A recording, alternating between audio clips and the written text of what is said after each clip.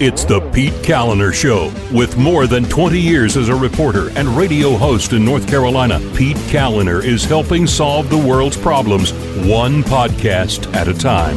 Because he's a giver. And now, here's Pete.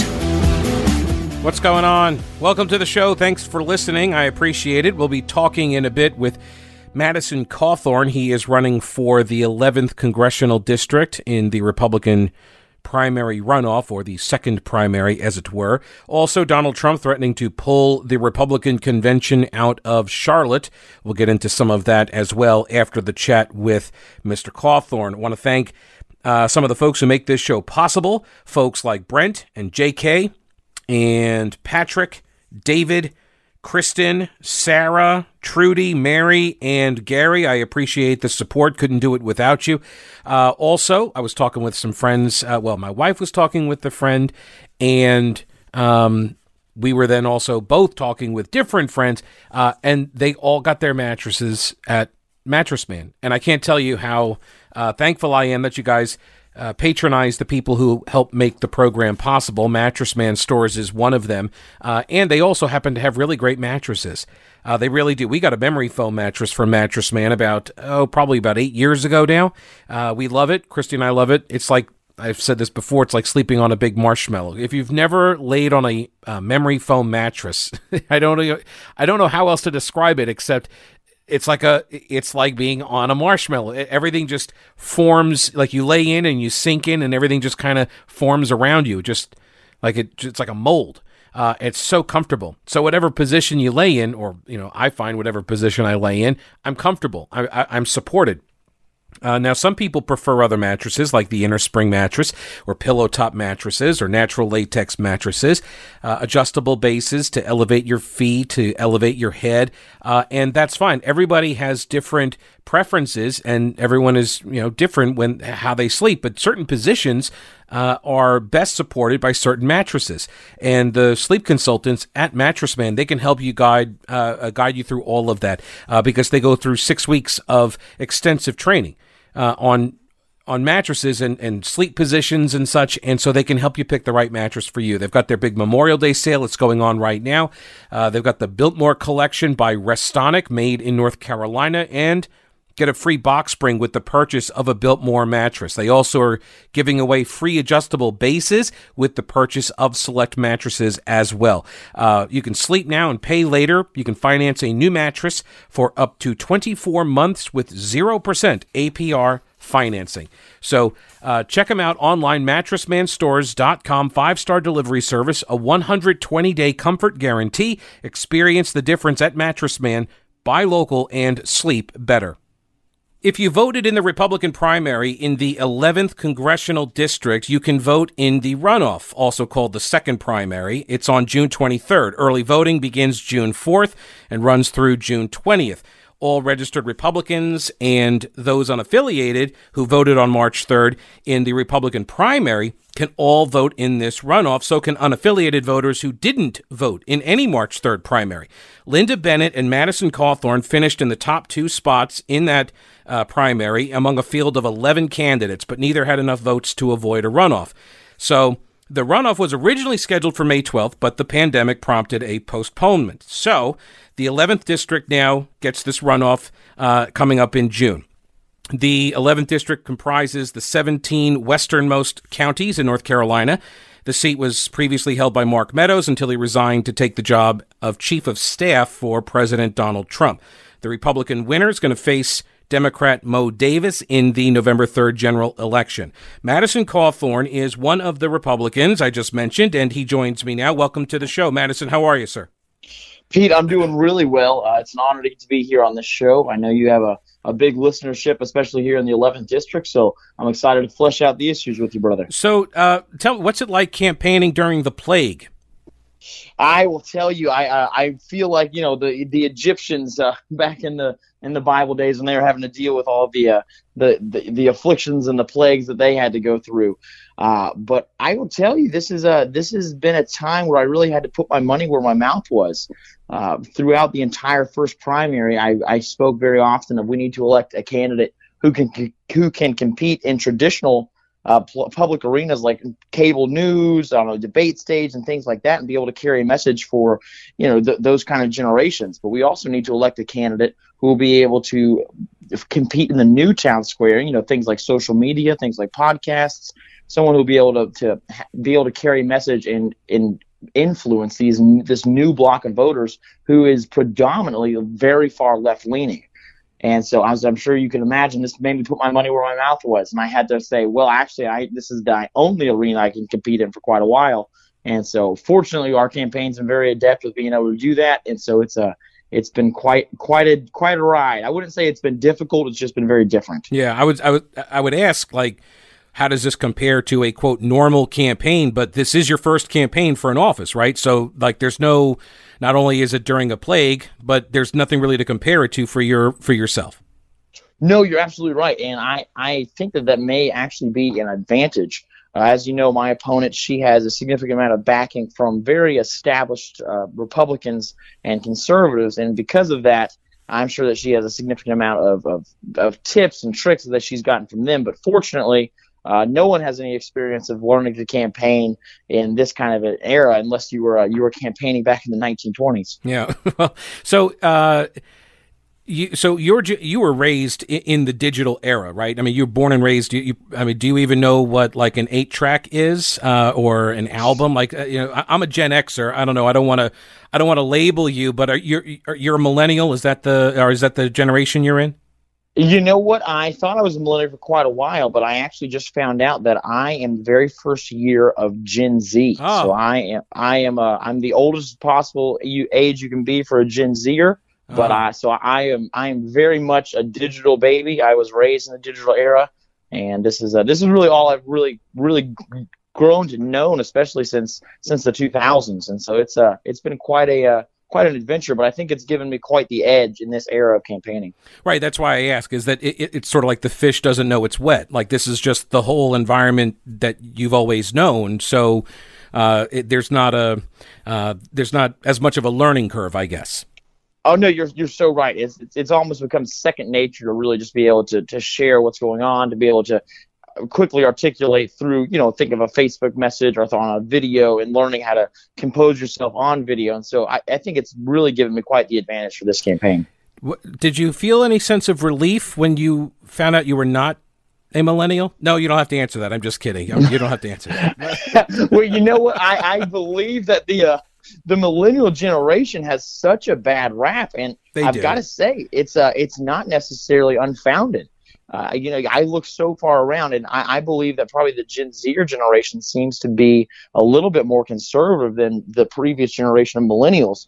And the main reason because of that is I just think that our education system has become so far left, and it's indoctrinated the majority of the 40 and under population so much that they expect so much to be handed to them. They expect so much to just come for free. And I think that's why we see this socialist sentiment rising up in our country.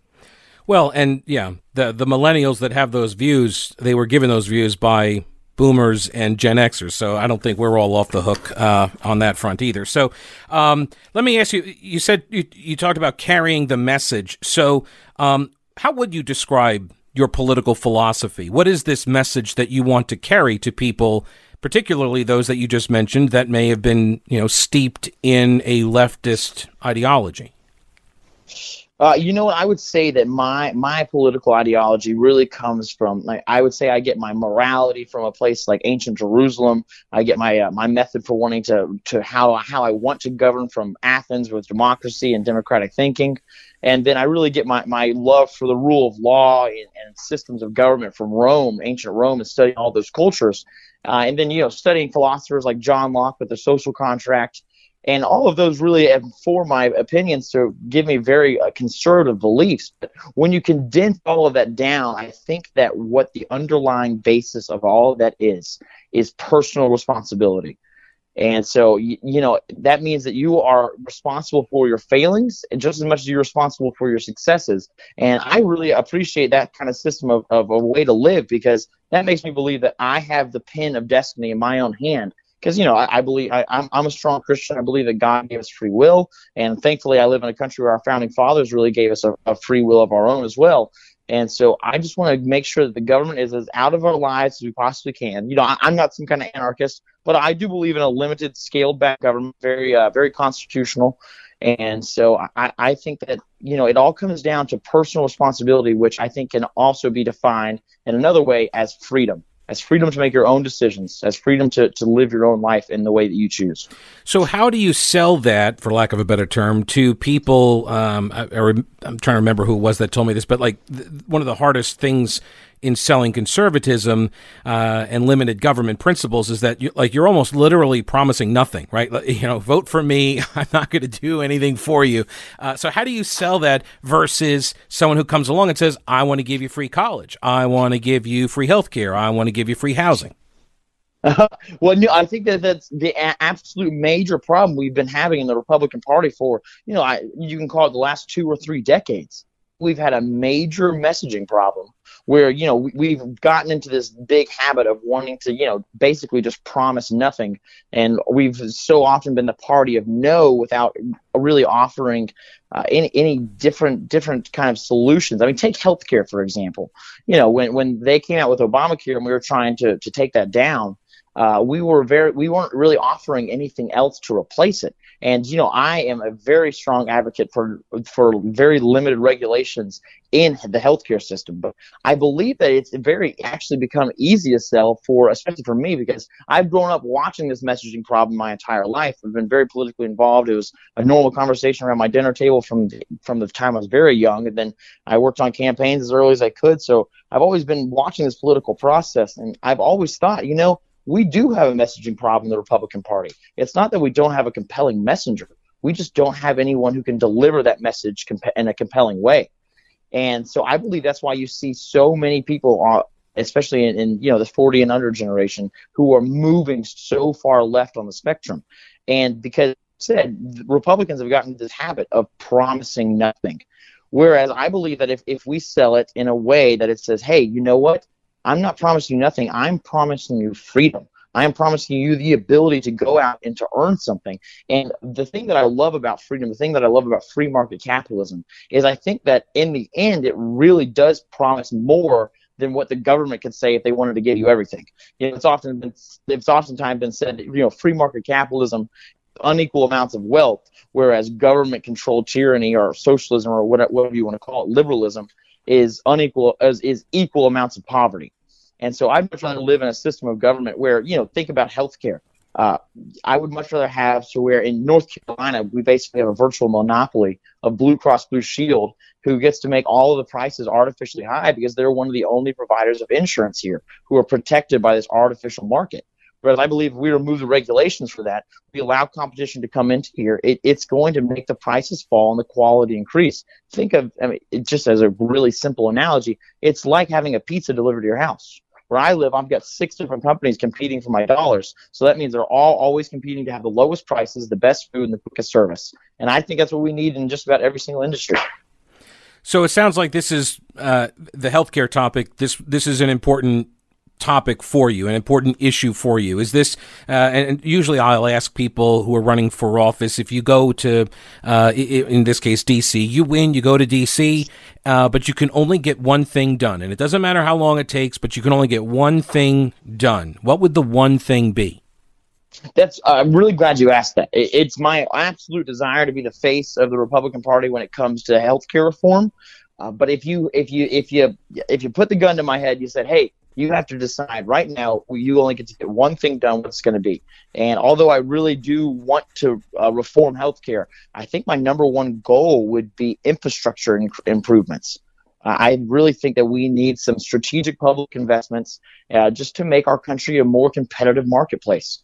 I feel like, not so long ago, we used to be the envy of the world when it came to infrastructure, but we have fallen very far from that nowadays. I think the Army Corps of Engineers has a statistic out there that saying how many of our bridges in our country need repair, need fixing, or else to remain safe. And I think it's over 50% of them.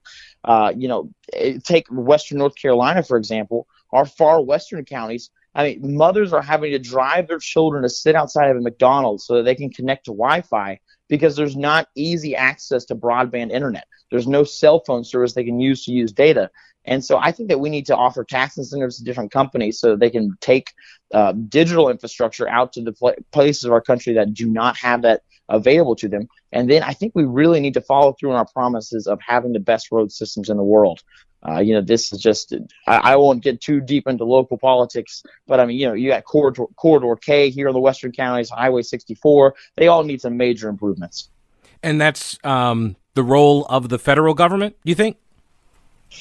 I believe so, mainly because the federal government receives so much money. I think they could offer a lot of grants to different states so that they could use that money for those things. And I believe it may be the role of the federal government right now, because the federal government is the one who's destroyed our economy. And of course, we were having to work off of bad information because, all of my friends were more than happy to shut their businesses down when they were told, hey, 2 million Americans are going to die if we're not able to get our PPE capacity and our ventilator capacity up to par. And so my friends were more than happy to shut their businesses down so that they could save Americans. We're all sensible and rational people. But when we started, not seeing bodies lining the streets, we started seeing that, hey, this has gotten really only a 2, maybe 1.5% death rate. We were like, hey, I think we've shut our economy down for a reason that was not as severe as we thought it was going to be. And so I believe that the federal government has mandated this economic shutdown, which has really slowed everything. And I think when the Q2 earnings reports come out in the New York Stock Exchange, the NASDAQ, we're going to see a much worse economic time than we are right now. And so because of that, I would love to introduce some infrastructure legislation that put so many Americans back to work. Right now, we have over 30 million Americans out of work. We just went from the best economy in the world, thanks to President Donald Trump and his leadership, to now we're really, really just treading water, and almost everyone's savings are almost completely spent up. And so I think that if we introduce more infrastructure reform and more improvements, that would give us an opportunity to give people jobs without having to give them a stimulus check. So along those lines, you may very well be in the minority party when you get to D.C. if you win in the primary and in the general. So what do you get done under that reality? Infrastructure seems like something Democrats are interested in doing as well. So is that something you see yourself working with Democrats to get done? That is actually the reason why I chose infrastructure instead of that. And that's a big reason why we've really shifted our campaign's message to push for infrastructure, because that's something I feel like I'd be able to accomplish, like you said, even if I was in the minority party. I think that's something that we could really have some bipartisan support on, and we could show Americans that, hey, we're not always at one another's throats. We're working on your behalf, which is what I'd like to see. I really hope that these people that I would define as kind of bomb throwers, whether they're on the Republican Party or they're on the Democratic Party, there's these people who are just interested in sensationalism, interested on being on Fox News or CNN, and I think they just kind of like just to throw a bomb and see what happens, and they're kind of a explosive rhetoric. Whereas I really want to go up there and work on behalf of the American people. That's one of the things I talked with Congressman Patrick McHenry, about a couple of weeks ago about this very topic, because he was a self-described bomb thrower when he first arrived in D.C. And he said, there is a value to having bomb throwers in the caucus, but if you want to get stuff done, it doesn't work. There is an overall benefit to having people out there that do that work for the party. But if you want to try to get things done, you got to learn how to work with your colleagues across the aisle and not be constantly throwing bombs. So, and like I said, he said, they both serve a purpose. Absolutely. And, I plan to go up there and to represent my true, very strongly held beliefs of conservatism. I would define myself as 40% a conservative ideologue and about 60% a conservative pragmatic. So I really am interested in getting things done while still maintaining my conservative values. But, you look at someone like Congressman Patrick McHenry or Congressman Mark Walker from the more eastern part of the state, or even if you look into our past in North Carolina 11, Congressman Charles Taylor. These are the kind of congressmen I would really like to emulate. These are the people who I think actually get things done. They have brick and mortar changes that have they've really affected change in their particular district that's been beneficial for their constituents, which I think is a rare thing in Congress these days. I thought it was interesting, though, that you said you want to be the face of health care for the Republican Party, but you would prefer to be all about infrastructure. So why that difference of a train of thought, I guess? Why do you say you want to be the face of the healthcare, but you would prefer to focus on the healthcare? Well, these are mainly because I believe healthcare reform is going to take a very long time. I'm not sure if I'm going to be in the majority party. Although, as you just saw, the Republicans had a very big win in the special election out in California. Mm-hmm. So it's looking like we could have a red wave coming up in 2000 for this election cycle. But let me go ahead and paint it this way: if we're in the minority party, I think I'm probably going to focus on infrastructure. But if we have an opportunity like we had in 2016, the House, we took the Senate, and we had the presidency. And so I really expected to see these big sweeping changes in a constitutional republic just rising up. But what really happened is I feel like the president was working very hard to fulfill his campaign promises, which was excellent, which is exactly what we needed. Whereas in Congress, we have always had these Republican politicians who would always just, whenever we'd say, hey, why is the government so large? Why is there so much spending? Why is this like this? Why is this so unconstitutional? And they would always say, they'd cry foul, and they'd point at the Democrats, say it's because of those guys. But when we were actually in the majority in the Senate, in the House, and especially in the presidency, we had the ability to really make changes. We didn't do it. I feel like we really wasted, and a lot of these career politicians who I hope are being voted out of office and being replaced by true conservatives, people who actually want to get something done, I think that they wasted that opportunity. So if we were in the majority party like we were in 2016, my main emphasis is going to be healthcare. But if we're not in the majority party, my main emphasis will be infrastructure, because that's something I think I can actually get done. Gotcha. I told listeners that I was going to be interviewing you. Some of them submitted questions that they would like to hear answered. So Krista asked, if elected to Congress, what does he believe will be a priority for Western North Carolina, and will he push for more tax cuts? Oh, that is a great question, Krista. I spent last afternoon with a significant amount of our hospitality industry leaders here in Western North Carolina. So a lot of these gentlemen and women owned hotels, and they were very interested in the tourism industry, which is so pivotal to Western North Carolina. And so the things that I would really want to do to help Western North Carolina is to impose and slash regulations, mainly, but especially taxes. I believe that tax cuts is the best thing we can do, because the more money we can put in the pockets of Americans, the better it will go. I really think that for every single dollar that the government spends, I think that dollar could be worth 10 times more if the private sector spent it. I think the private sector gets things done more efficiently almost every single time. And so, you look at the United States Postal Service versus FedEx. I just really believe that I believe that the private sector does better. So yes, Krista, I do support tax cuts, because I want you to have more of your own money in your own pocket. But my main focus would be for Western North Carolina specifically is infrastructure. Like I was saying at the beginning, especially getting that digital infrastructure out west. You said on your website that you're for term limits. What would be your ideal term limit? How many years, how many terms, House, Senate? Is it a combination of both? And is that something then that you would apply to yourself, even if there is no rule that you have to term limit? Oh, well, so I'll answer that question in order of how you asked it. So when it comes to how long I think the term limit should be, oftentimes people say, people should only go up and serve 2 or 3 terms. And then there's a great counter argument to that says, but then you would have so many just very green and very new politicians who aren't seasoned to this process, and so they would be less effective. Mm-hmm. And there's a lot of truth to that.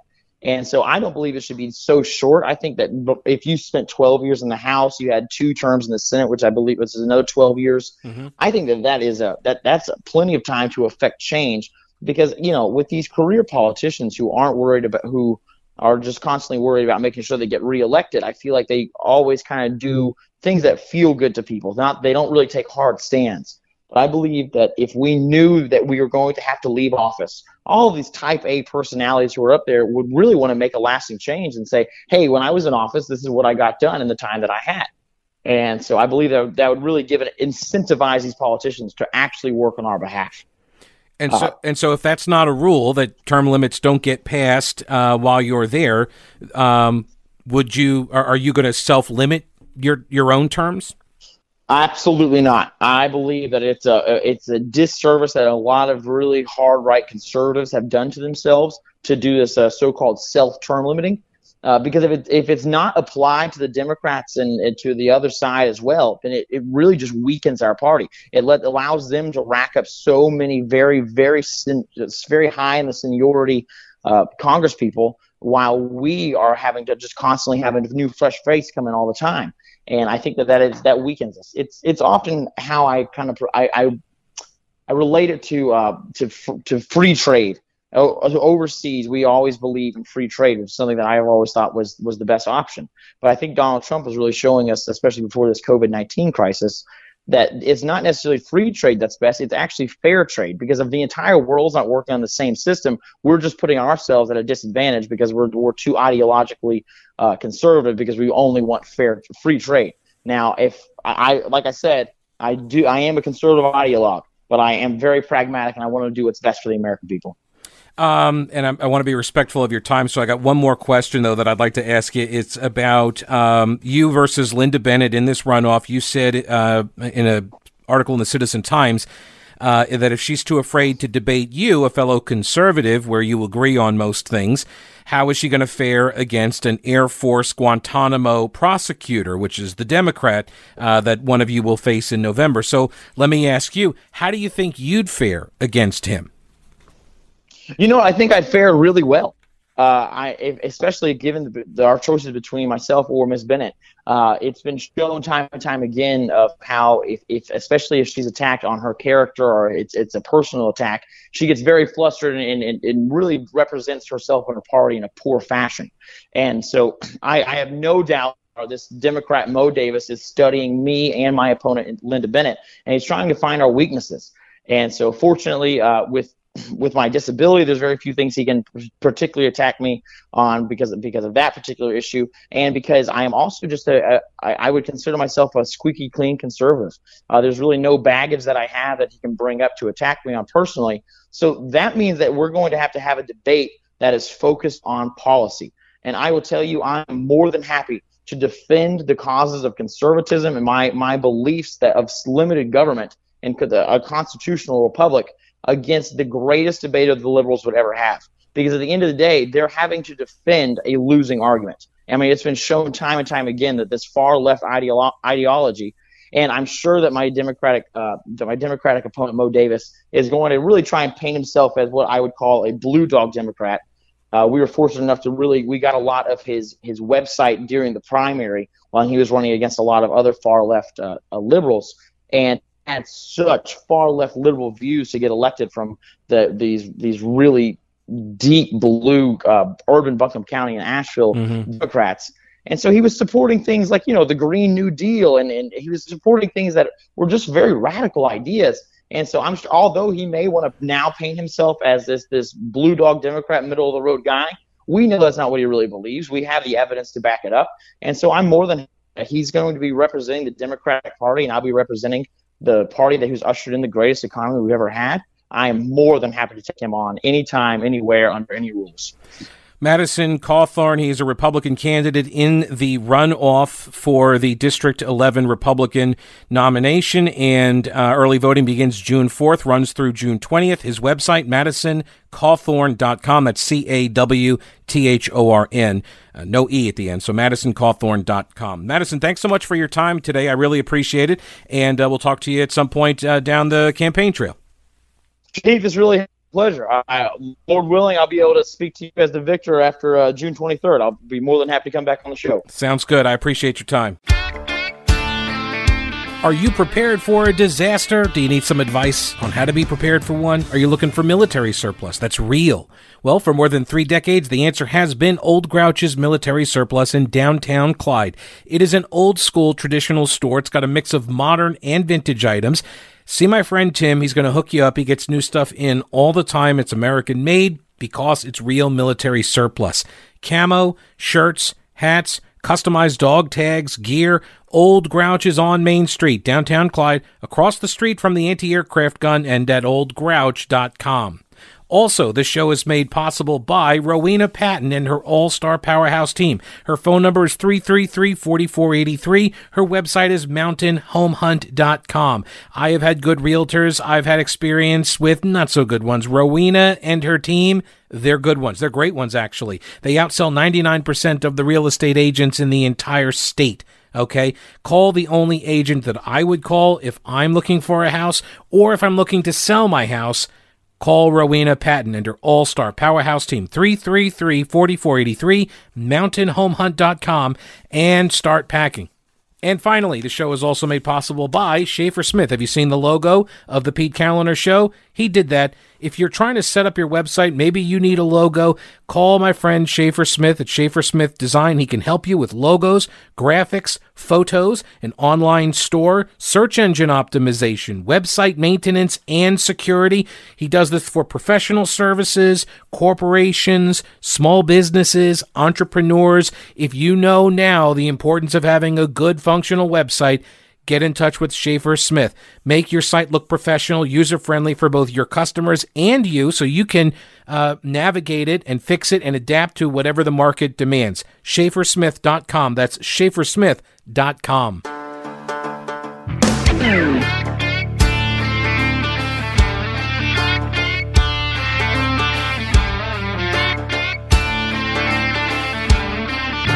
Alrighty, on Memorial Day, Monday, President Donald Trump threatened to pull the Republican convention out of North Carolina, and he did this on Twitter. But of course, here is what he said in a 4 tweets in a tweet storm, series of them. He said, "I love the great state of North Carolina so much so that I insisted on having the Republican National Convention in Charlotte at the end of August." By the way, just a footnote there. He may have insisted on that. I don't know that to be true or false. I would point out, though, that Charlotte, if I remember correctly, was like the only city that bid on the RNC. And so it's definitely easier to win a convention when nobody else wanted the convention. But unfortunately, he goes on to say, unfortunately, Democrat Governor Roy Cooper is still in shutdown mood and unable to guarantee that by August we will be allowed full attendance in the arena. In other words, we would be spending millions of dollars building the arena to a very high standard without even knowing if the Democrat governor would allow the Republican Party to fully occupy the space. Plans are being made by many thousands of enthusiastic Republicans and others to head to beautiful North Carolina in August. They must be, well, I don't know, North Carolina in August. It's, I guess it's beautiful. It's really hot, I can tell you that. Anyway, he says they must be immediately given an answer by the governor as to whether or not the space will be allowed to be fully occupied. And if not, we will be reluctantly forced to find, with all of the jobs and economic development it brings, another Republican National Convention site. That is not something I want to do. Thank you, and I love, all caps, I love the people of North Carolina. All right, so those were the tweets. I just put them all together. 4 tweets and message received, right? The Republican president wants some clarity from the Democrat governor. Are we going to be able to have our convention in the arena like we are wanting to do? Because you down in North Carolina, Governor, are rolling out the reopen at a slower pace than virtually every other state. And he's getting some criticism. Now, all right, so there's a point to this in that, you know, Donald Trump does, and the Republicans, they do need some clarity here, right? They do need to know what's the plan. And as we get closer to the August, I think it's the 24th, through the 27th is the convention dates.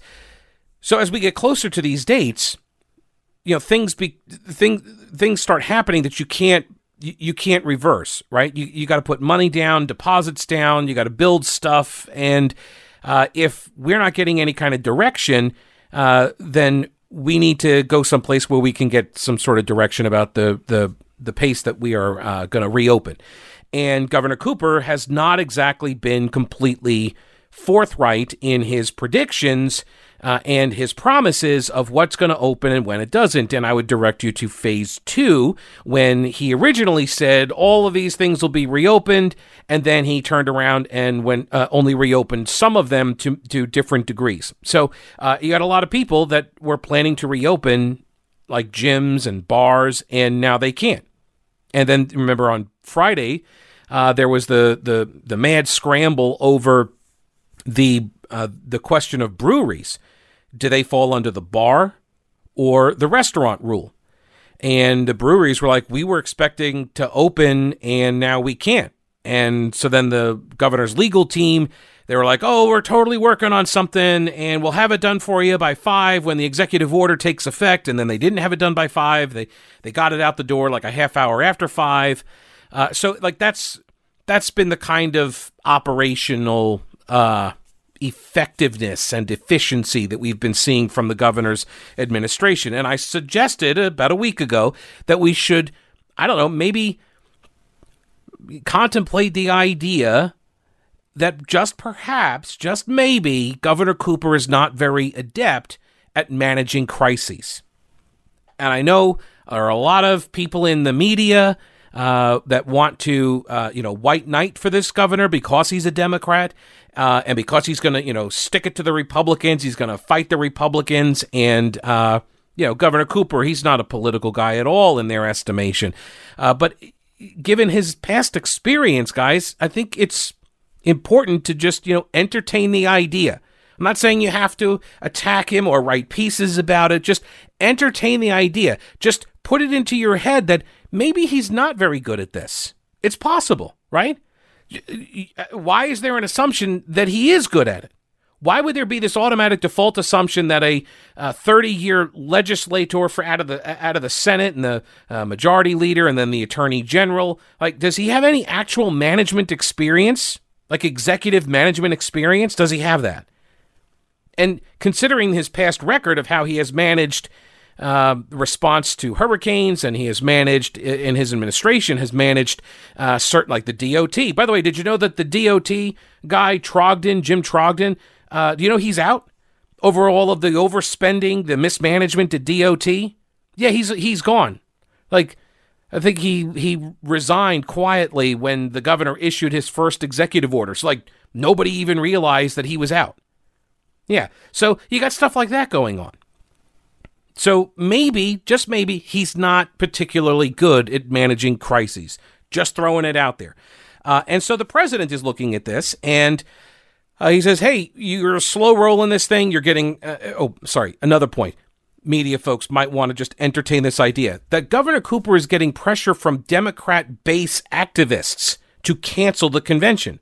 There are a lot of Democrats that never wanted the convention to come here. They hate Donald Trump with the passion of 15 sons.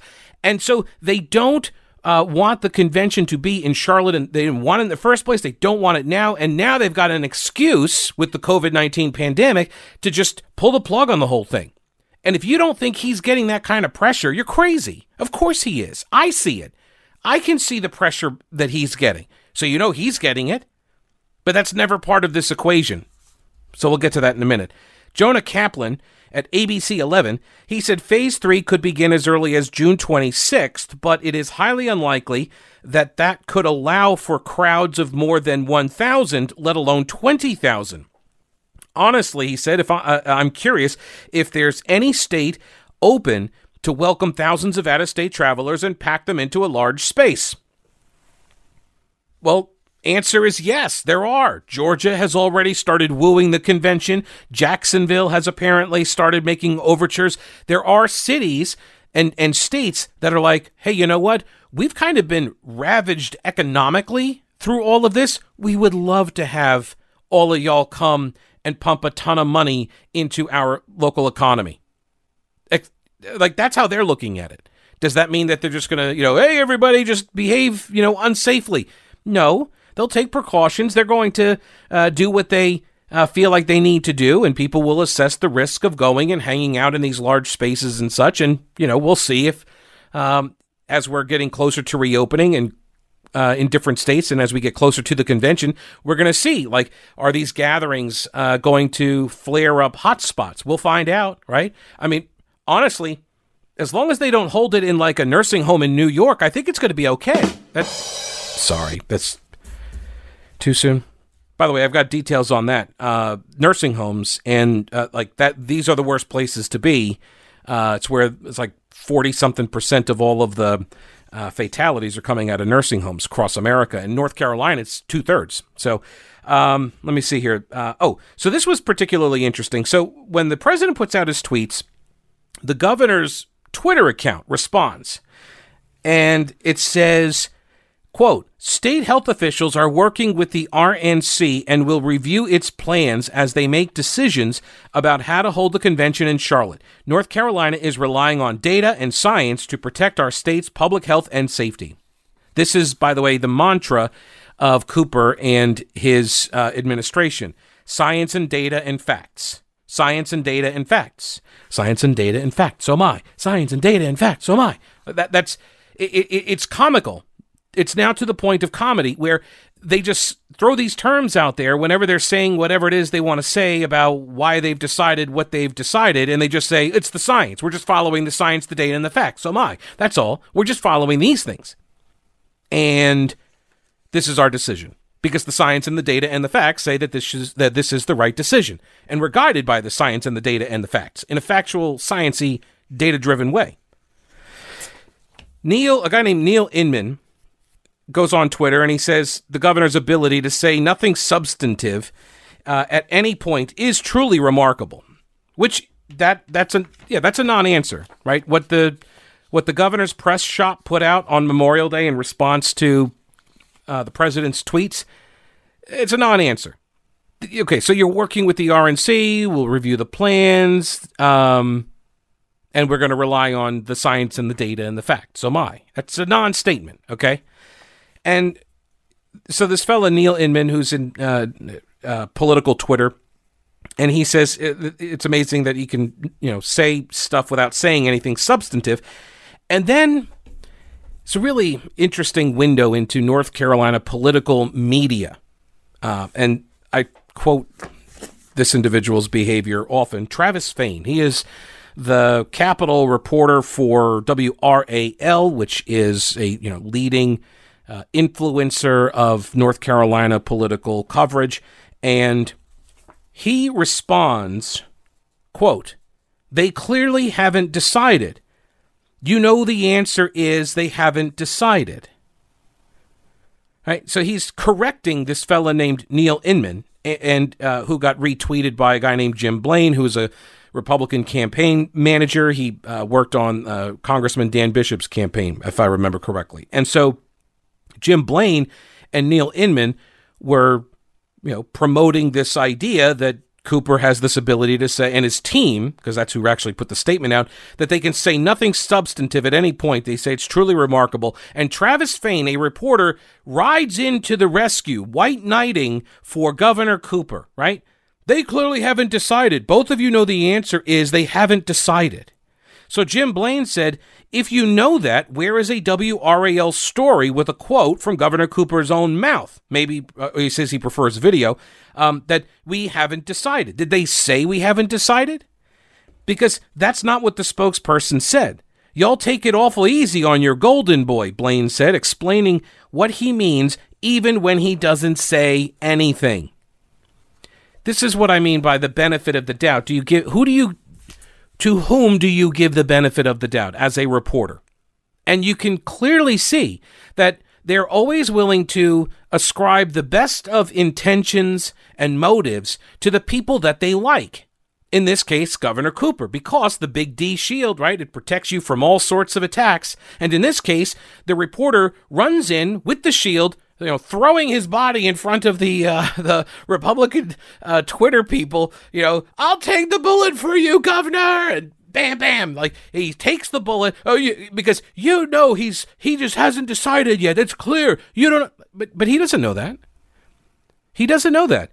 Travis Fain does not know. I assume he doesn't know because there's no quote from the governor saying we haven't decided. So you're assuming that he hasn't decided because here's an idea, and I'm just spitballing here, but What if the governor has? What if the governor has already decided? I don't know if he has or hasn't, but what if he has? Isn't that one of the potential outcomes here?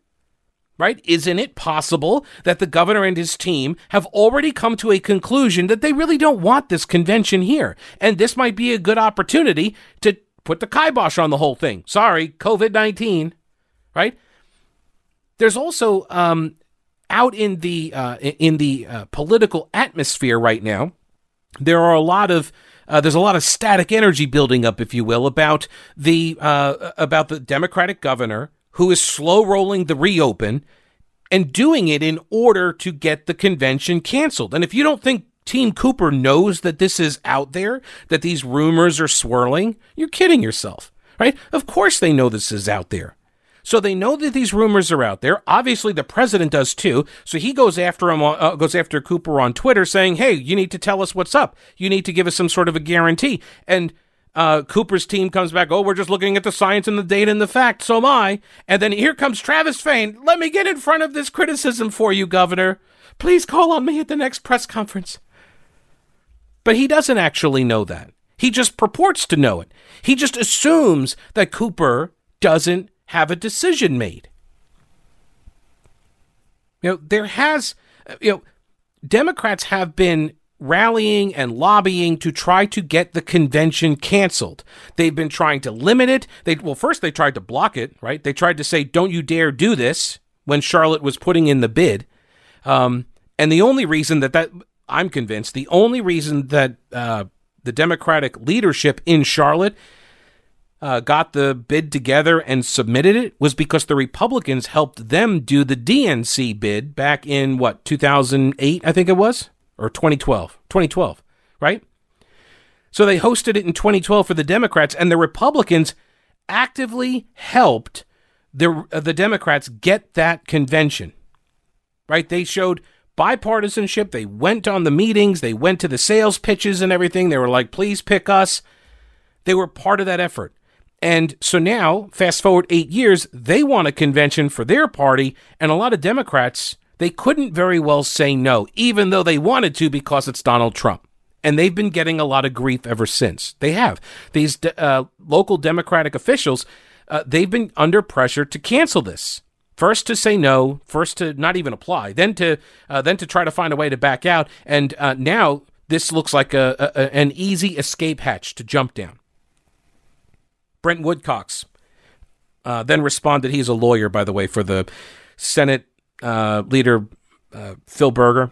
And he says, an honestly weird genre of tweet is North Carolina political reporters explaining what the governor meant after he refuses to say what he meant plainly.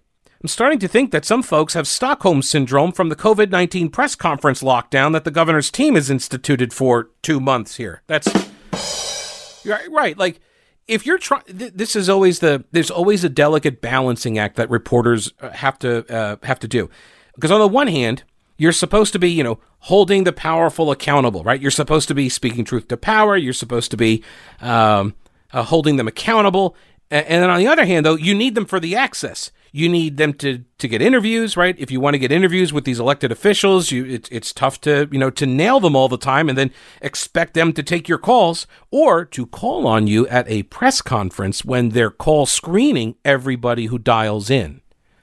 This has been going on now for 2 months, 5 days a week, where reporters call in and reporters from certain outlets never get called on, even though they're first in line. So it's not even a first come, first serve. They don't even do it like that, which that's the way you should do it. And if you're not going to do it that way, then you need to do it as assigned. Then you need to do like a lottery system. You need to do something other than what they are doing, where they're call screening out certain outlets. If you have a byline affiliation, if you're with one of the icky kinds of publications or media outlets, then they don't ever call on you. Why are reporters having to act as the governor's spokespeople? Right? Why do reporters feel this need to do damage control for the governor every time he speaks? Why is it on you to tell me what you think he meant? Why are you babying him? This is, again, like, you guys create soft politicians that don't know how to answer questions. That's been Cooper's problem for a very long time. I was talking about this when he was running for governor 4 years ago in the campaigns, and anytime you would press him on tough issues, he folded. Because when you never have any practice having your ideas challenged, you get soft, right? Resistance to pressure builds strength. Then there was Deb Butler. Remember Deb Butler? Yeah, she of the "we will not yield" during the veto override vote. I will not yield, Mr. Speaker. I will not yield. There is no... You shall not usurp the process, Mr. Speaker. Yeah, that Deb Butler. She sent out a tweet that said, because Roy Cooper and Secretary Mandy Cohen believe in the science and facts and data, oh my, science and facts and data, oh my. Because they believe in the science and the facts and the safety of our citizens, they will not be bullied when it comes to public health decisions. We might be Southern, but we're not stupid. Oh, I have a feeling that stupid is going to be the word of the day as the governor and his team make the case that they are relying on the science and data and facts, oh my, to make all of their decisions. Congressman Dan Bishop, he said Donald Trump isn't the only one noticing. Roy Cooper's slow-witted handling has taken North Carolina from mild COVID-19 outbreak to the Southeast region recovery laggard in under 90 days. No hotspot management, intensive nursing home support, transparency, or consensus building. He's right. I'm still amazed that they're not requiring, at the nursing homes and such, they're not requiring constant testing of not just the patients, but the staffers.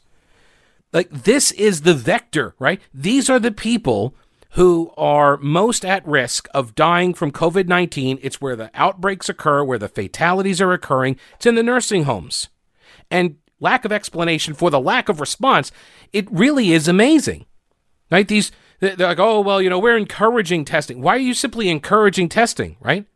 Why are you just encouraging this? You're telling businesses they cannot open. You're mandating things on them.